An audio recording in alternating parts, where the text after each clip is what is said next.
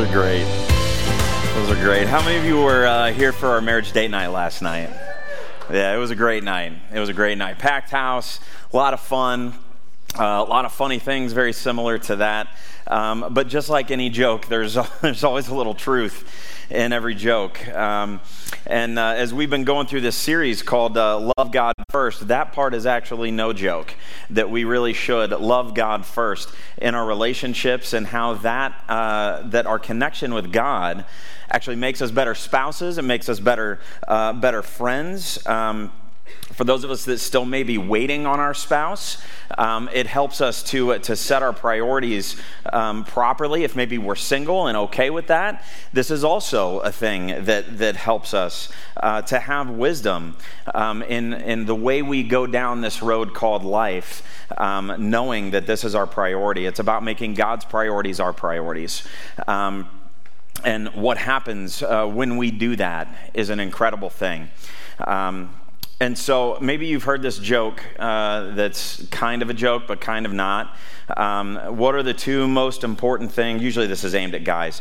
What are the two most important things for you to say when you get married? Have you heard this one? Remember, yes, dear, right? And? Well, that's kind of in the same vein. But the other one is, I'm sorry, right?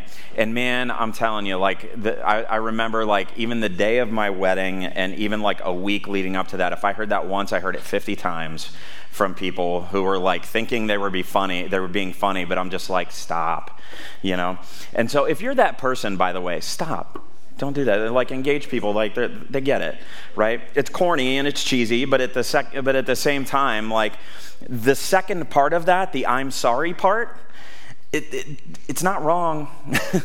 It's not wrong. And actually, from the perspective of forgiveness, which is what we're going to be looking at today, there's a lot of truth in it.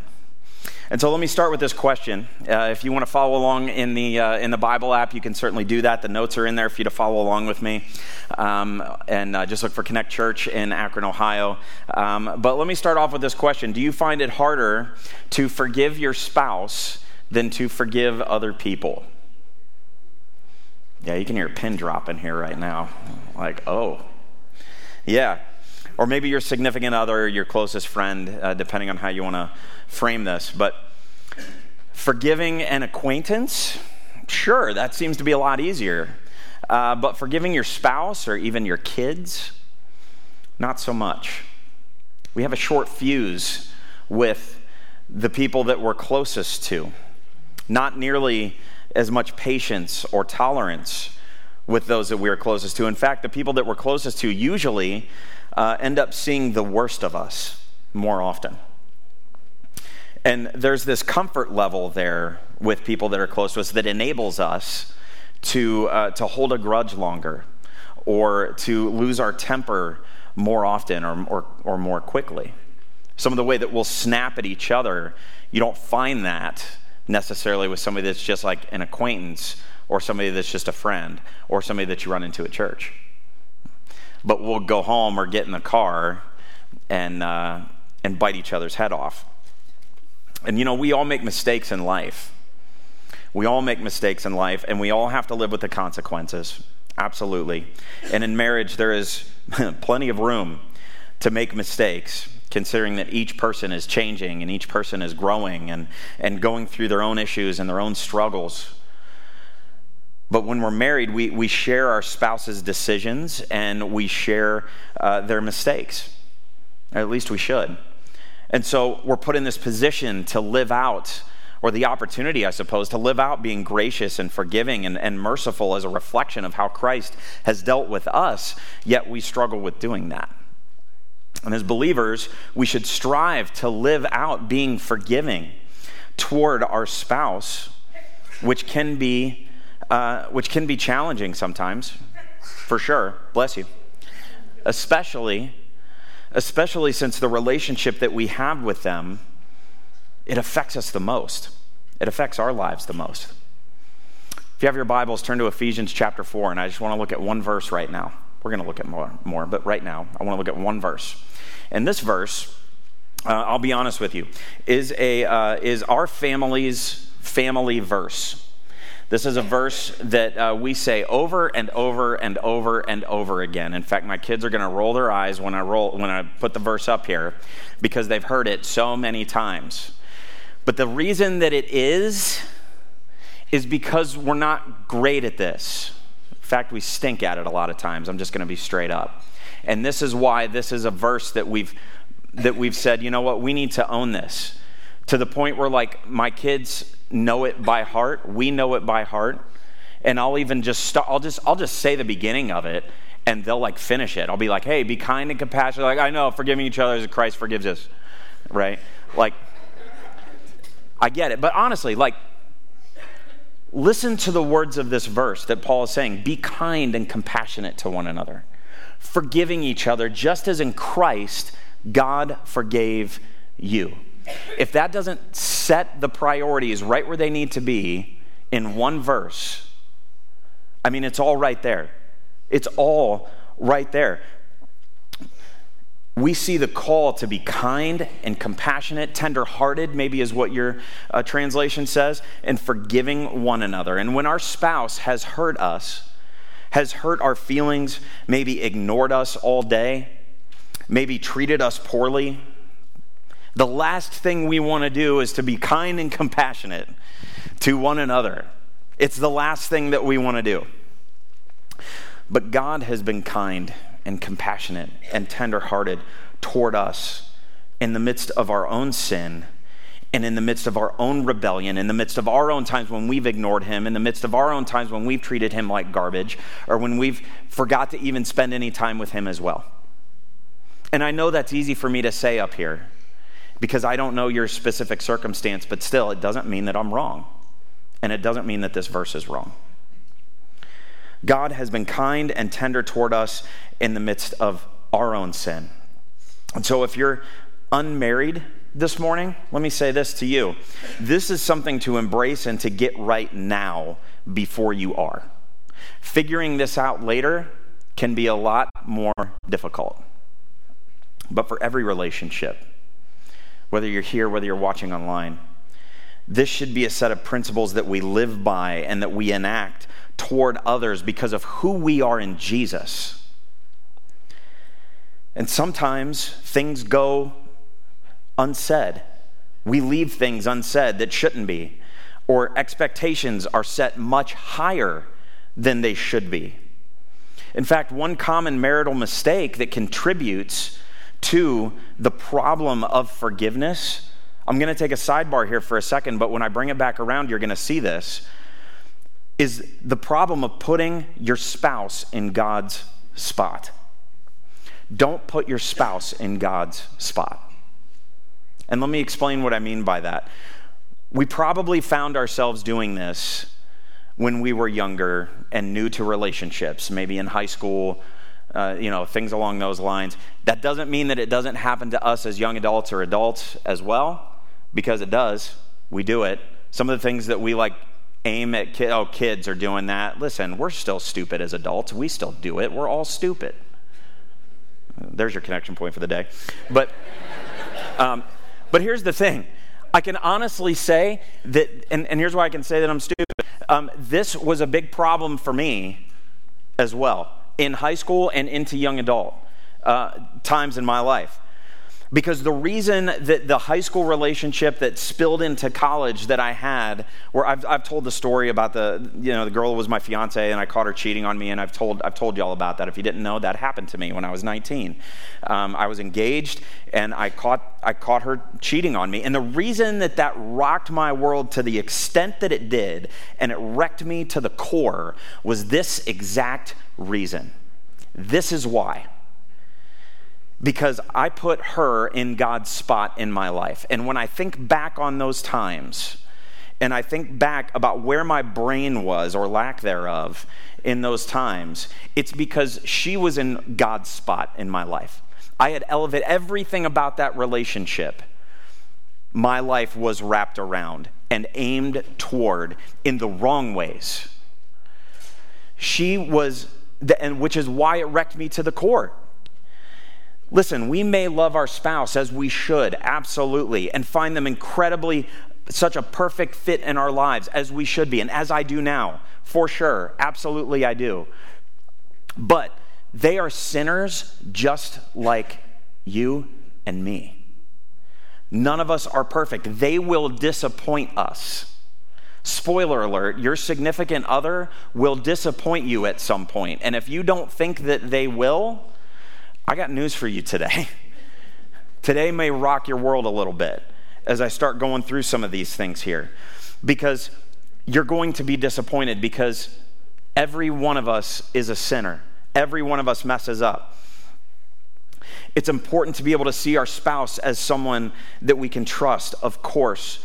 I say this all the time. It's my favorite thing about my wife is that I can, the complete trust of her. At the same time, that doesn't mean that I can trust her the same level that I can trust God, because I can't trust anybody on that level. Because I don't know any person that's not a sinner.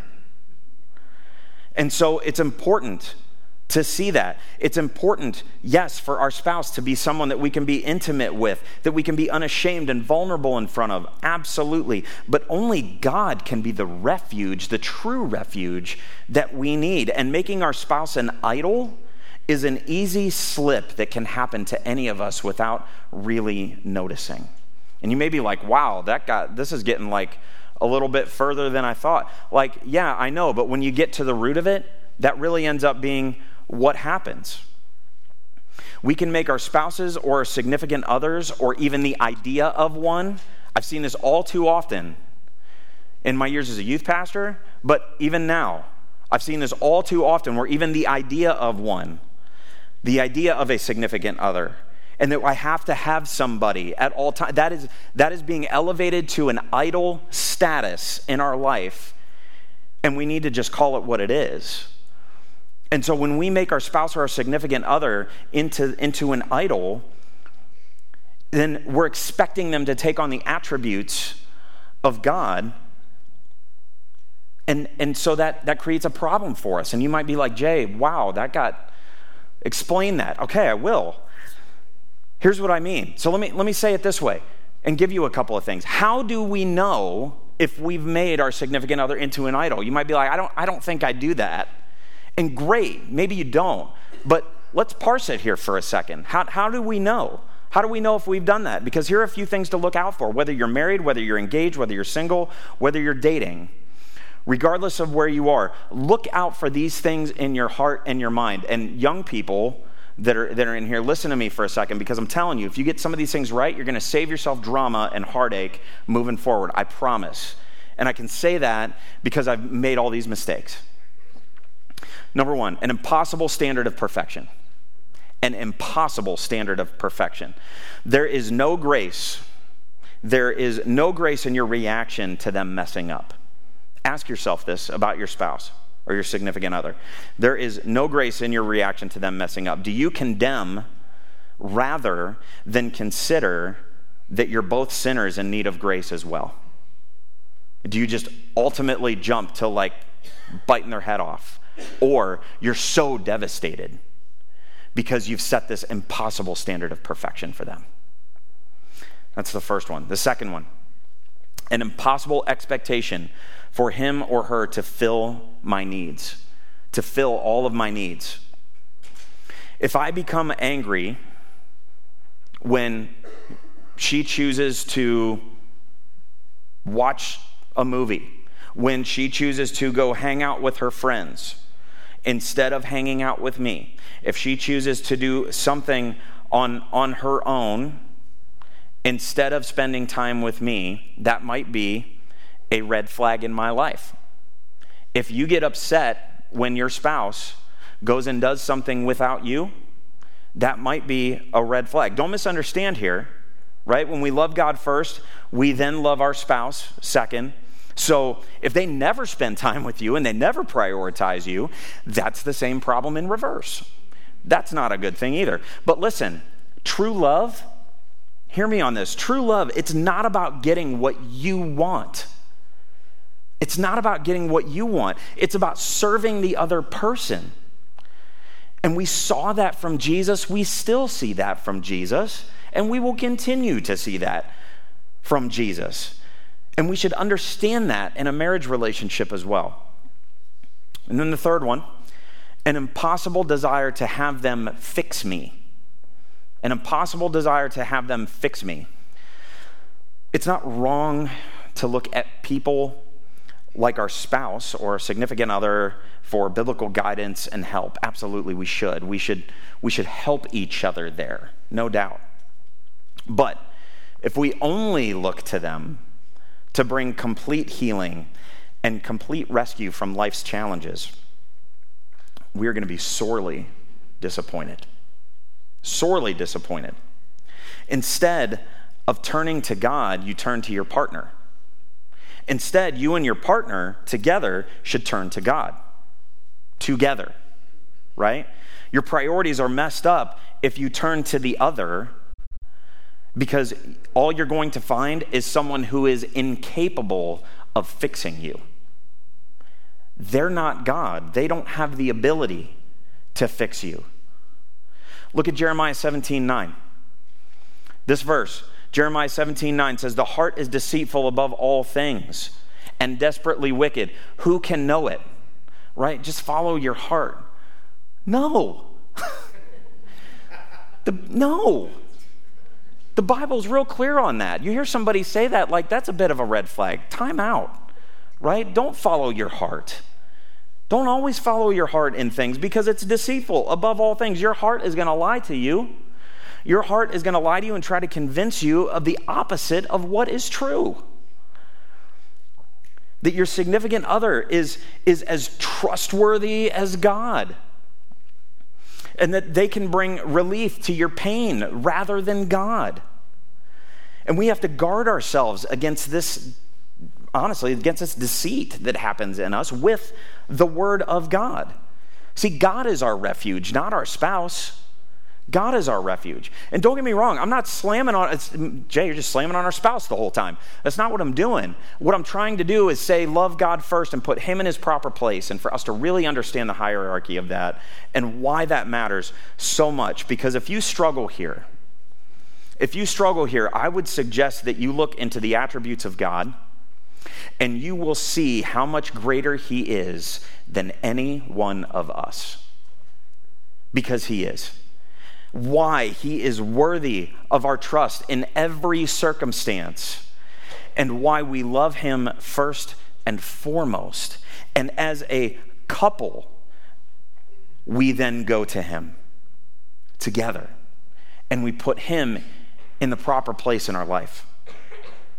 Psalm 139. I want to read these couple of verses for you, verses 9 and 10. They say this: "If I ride the wings of the morning, if I dwell by the farthest oceans, even there your hand will guide me and your strength will support me." Even if I'm flying away, even if I'm in the depths, even there, even then, your hand will guide me. David writes this psalm, and he writes this psalm in many ways as a prayer and praise. And if you read the entire psalm, it's awesome in that regard. But he's calling out a truth that we often forget when it comes to these relationships, that there is nowhere that God's presence does not exist. Nowhere that God's presence does not exist. Nowhere so far or so deep that He is not there. Nowhere that His guiding hand of influence or strength can't touch. In many ways, there's some aspects of this psalm that remind me of what Paul writes in Romans, because David was so assured that the constant presence of God, that His hand of love and care, that not even death or the grave could separate Him from that love. And our spouse cannot make this claim, ever. This is just one more reason that we love God first, that we make Him our refuge and our spouse second, and yet alongside us because we are one in Christ Jesus. And when things aren't going well, we forget this truth. When life doesn't make sense, we need reminded of the fact that it is impossible for us to do anything in which God is not a spectator. No matter how far gone you think you are, no matter how far away you might feel, even then, his hand will guide you and his strength will support you, even in those moments. Sometimes the unrealistic expectations, they drive us the opposite way that we intended. When we've been hurt, yeah, even then. When we've been crushed and let down, yeah, even then. When we've been disappointed by the one person that we unintentionally put so high expectations on that we didn't think they could ever hurt us or disappoint us, that we thought we could always count on, even then, yeah, even then, his hand is there. Because when we're hurt, because they don't meet this high standard that we set for them, the hurt runs deep because God wasn't our refuge from the beginning. Many times people they want to hide the things that they're going through because of the shame and the guilt and maybe embarrassment. And it's natural for us to want to pull back, and it's natural for us to want to bury it. That's our sinful nature, that we fall into that. But the truth is that confession, it not only allows us to receive forgiveness from God, but it releases us from the burden of carrying the mistake alone. Matthew chapter 6, verses 14 through 15, Jesus is giving the Sermon on the Mount. And in the middle of this, he says this: "For if you forgive other people when they sin against you, your heavenly Father will also forgive you. But if you do not forgive others their sins, your Father will not forgive your sins." Well, let's put some context around this for a minute, because Jesus is teaching his disciples to pray. And he's teaching them to pray, and he's in the middle of the Sermon on the Mount here, and he's teaching all the people that are there to pray as well. And he goes on to underscore one point at the end of all of this. And that one point of this, at least this little section, is forgiveness. It's forgiveness. Why? Was he trying to make it hard on them? Was he trying to make it rough on them? Like, hey, guys. No. In fact, it was the opposite. It was actually the complete opposite. He was saying, I want you to be free from the burden of holding on to the grudge. Because if you don't choose to forgive, you're not going to enjoy the intimacy and the closeness with the Father that you would have otherwise. You're going to leave a wall up, and you're going to sit in the bitterness and the poison that truly is.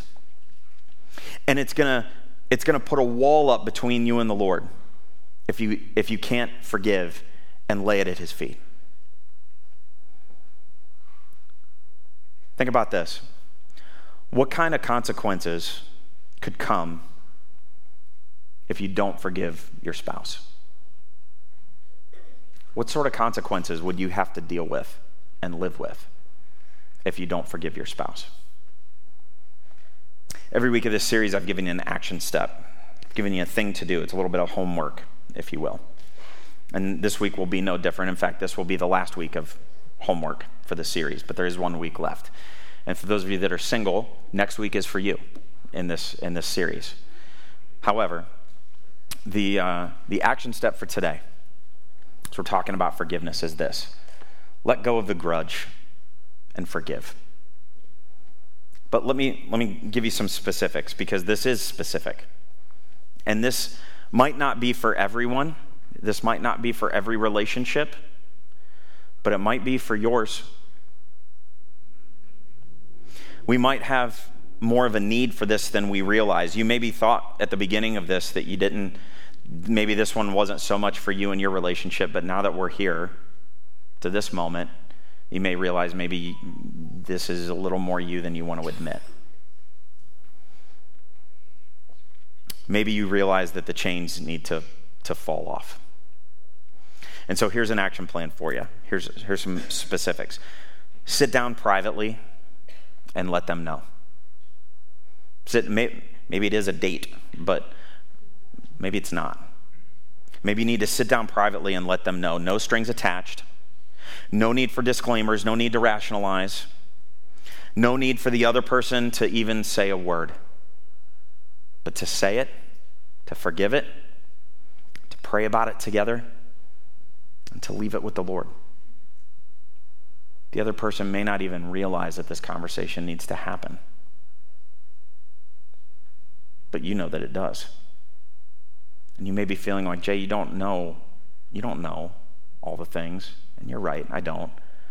There's some of this that may be a little bit bigger than any of us realize, and I know that there's some convoluted things and some details in that I'm unaware of. I get that.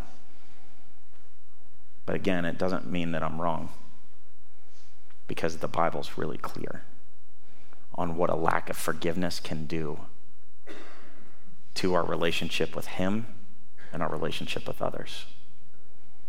So let's let go of the grudge and forgive. Some of us may be in a circumstance that's feeling really tough, which leads me to the connection point. That's this: no mistake is too big for God. So love God first. I don't know what that circumstance is. I don't know what that conversation needs to look like for you, and it may be really tough. And it may be more than just, Jay, it's not just to sit down and say, I'm sorry. Yeah, it might be. You might be right. You might be right. Maybe it takes a little more than that. Maybe it takes weeks of conversations. But you know what? When we put God in His proper place in our relationship and in our life, we see forgiveness in the light that it really should be seen in. And that is this: necessary. Forgiveness is necessary.